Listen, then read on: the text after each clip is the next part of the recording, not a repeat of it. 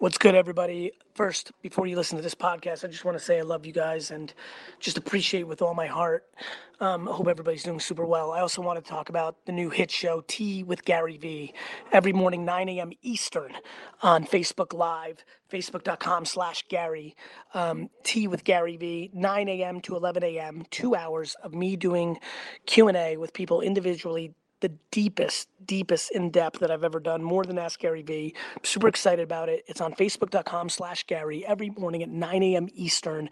It's a smash. If you go on social media, people are freaking out. Maybe my best content pillar ever. If you want to get your questions on it, you can ask at 212-931-5731 on my community app. That's where we're taking the questions from. And what I mean by that is you ask the question there, use hashtag Tea with Gary Vee, and then somebody from my team goes in there and contacts you and actually gets you to be in the prompt for asking the question on the show in video form on Zoom, which is the infrastructure I'm using to then distribute out to Facebook. Tea with Gary Vee, the new smash hit show, 9 to 11 a.m. Eastern. West Coast, wake up at that 5:45 time, brush your teeth and get on it. We got a lot of West Coast people on it. Hope you enjoy it. Hope I see you there. Love you guys. See ya. Happy Monday, podcast listeners. Today's podcast is a mashup that was created from a 4D session. The highlight of this mashup is focusing on the process and not judging yourself. We hope you enjoy. This is the Gary Vee audio experience. How do you make determinations on where and how you spend your time, knowing how valuable and how limited your time is? Oh, God, I'm really happy you're asking this question, because if you can internalize what I'm about to say, you will not believe what it's about to do for you. The answer is the ability not to judge myself. You know how a lot of time, there's a lot of people there's a really dirty secret in the strategy world of like Bain and McKinsey, where if you really get them drunk, they admit that the actions lead to the strategy, not the other way around. That's my answer to you. How? I make decisions. And then I try to look at my calendar the week ahead and see if any decisions I made 4 weeks earlier that made me think this was a good use of time. Am I able to move something, cut something down? I'm extremely thoughtful about cutting times of meetings. So one of the things I think that really make me successful is understanding a 7-minute meeting is real and not just making it a 30-minute meeting. But the real reason is because I don't overthink it. I'm operating my business, I'm in it. How do I decide between going to dinner with Kevin Hart because I can and I want to build top of the funnel brand, or do I go take a mid-level client that I'm trying to build a relationship with? It's, you ask every normal person, it seems like those aren't super close, but I can touch the pulse and be like, I'm going to LA 4 more times in the next 3 months. The biggest mistakes I make are the ones of missed opportunities of the things by being crippled by opportunity. When you actually level that all up, my friend, it really is liberating. You will never even come close to making the right decision. I mean it. You just don't know what the alternative would be. People think that there's a right answer. You as an operator of your business, make the right call that feels right at that moment and just move. And people spend all this time and money on trying to think that there's a proper answer. I play on the extremes. I spend as much time as possible on the things that are showing me the most offense, right? However you're doing your customer acquisition to get to a hundo on a product like that, like whether it's Facebook, whether it's brand, and then I spend the amount of time on my biggest vulnerability. Putting my finger in the holes to make sure the boat doesn't sink, and building a bigger boat and nothing in the middle. And knowing that I'm making that judgment at all times, and the second I get new data a week later, I might have to completely change what I thought was right the week before. It's also why I spend a ton of time with my employees. The reason I'm an HR-driven CEO is if you really understand this, both your biggest growth and your biggest vulnerabilities are actually your own team. So I think it starts with the ability not to overjudge yourself, because that is the liberator of the model I just broke down for you. But even the items that you may have scheduled out 4 weeks in advance, you still sit down at the beginning of that week to reevaluate. At our best, which I don't do all the time, my admins and I are doing some sort of version of an audit on Friday. Mm-hmm. Because you find yourself in that paralysis of where are you spending your time on the most valuable activities? I don't think that way, and nobody, I mean, listen, I'm in the mix for top busy people. I'm in the conversation. You know, I go hard for 15 hours a day, I do 7-minute meetings, I'm in the conversation. And I easily spend 25% of my day on things that end up being dumb. That is where the speed comes in. Got it? Yeah. If I spend time looking back at my calendar for the last month, I'd be devastatingly sad. People judge themselves. If you're an operator and you're in the mix on your business, you made the best decision you could at that moment with the data that you had. The end. Was it to go to a Kroger's meeting, or was it to go meet a supplier of milk, or to go meet an influencer who was destined to be the one that broke you out?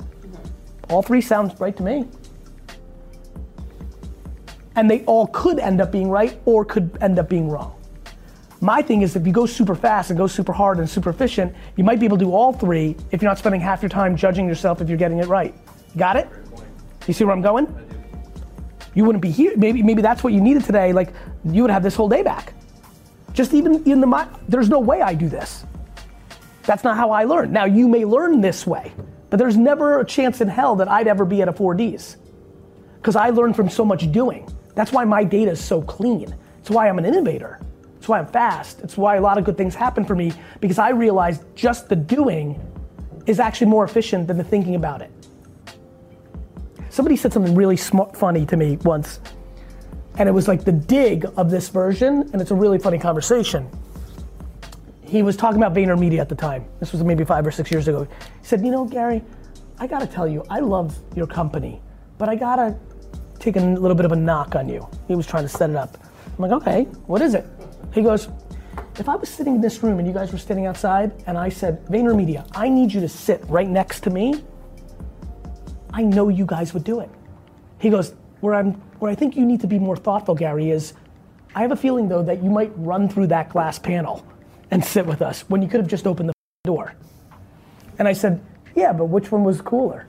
You know, and so the answer to that is, like, I think what that gentleman didn't understand in his analogy as a critique was he was trying to have an intellectual conversation about something that all of our businesses will be super fun to talk about in a Harvard business study or around a campfire in 40 years with our grandkids when we can pontificate, but we're operating right now. That. Got it? It will work. You can't imagine how much mind time is actually being wasted if you're thinking about that question. It's crippling. I mean it. I have a lot of empathy for it. And I'm really that's why, I don't normally pause before my answer. I was super pumped you asked that because it's one of the biggest answers I've got in my repertoire. And if I can because I'm a good communicator, if this is the moment and you get momentum on this, you'll be back in a year and be like, it was just that. I didn't realize how much that was affecting me. And that makes you then faster. Then all of a sudden, you can see where this goes, right? Yeah. All of a sudden, because you're doing this thing that's foreign to you, Gary said, let me try this week. All of a sudden, you're like, but I want to get this up there. And all of a sudden, that 30-minute meeting becomes 16. All of a sudden, that meeting, you just cancel and you do it the next day. You turn it into a call on the way there. I'm the manifestation at this point of being in my prime of something I've now done for 22 years. Tomorrow I turn 44, so I'm right there. 22 years of not running a business, and 22 years of now running businesses completely always, and now I'm in this state where I feel really, unstoppable because it's like you're just at the extreme version of, it's like working out every day for 20, you're in a different place. I'm in a real crescendo of this model, and it really works. You don't beat yourself up over mistakes? No. Because everyone else is doing it for me. You know what I mean? Mm-hmm. We just can't. I really do think business is much more like sport. It's really funny. I used to always think that. It always made sense that I like both. Now I hear things back to being in the prime. You hear things of a quarterback saying, just got to go to the next play. I know I threw 2 picks in a row. And he's right. I'm like, I used to hear it as a fan, I'm like, you threw 2 picks. Like I thought about, now I'm like, that's exactly right. Like I can make 7 bad decisions, as long as I don't put us out of business.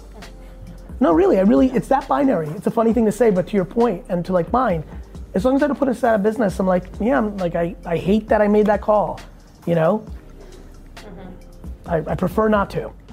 I wish it didn't happen, but it did.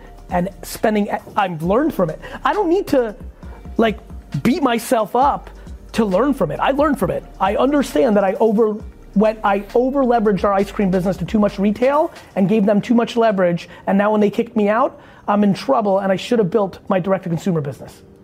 Right? Mm-hmm. It's not super complicated. Yeah. And speed becomes your ally when you're able to move. Bro, and you'll love this. Yeah. One thing that business and sports share that nobody talks about, speed over everything. There's a reason the Chiefs are good right now. They figured it out. Draft speed. It's not teachable. To your point though, you find often you're in situations where you have to make snap decisions. I can choose to do this or I can choose to do that, and you're only basing it on the available data. Correct. I don't even need to do any homework. It's why I'm always improv. I'm operating my business. I can make a decision right now. It's the lack of judgment. Right? You see how that's kind of frothy, but you're like, oh, right, that makes sense. Because if you choose, and then it was super obvious 6 months later that you should have went triple retail instead of doing diet milk, making up now. Well, okay, but like, what? Like, I think people think they're gonna do some they value process. When you're dealing with the actual consumer, they're moving as fast as you are. Not with me, that's why I'm win, right? Like I feel like I'm with them. I'm day trading. My decisions are in day trade mode. And people think that they overvalue what they were taught in school. The process. You know how many more decisions you can make when you're not in the process of one? And then what ends up happening is you net win, because that mistake you made was offset by 4 other good decisions you made.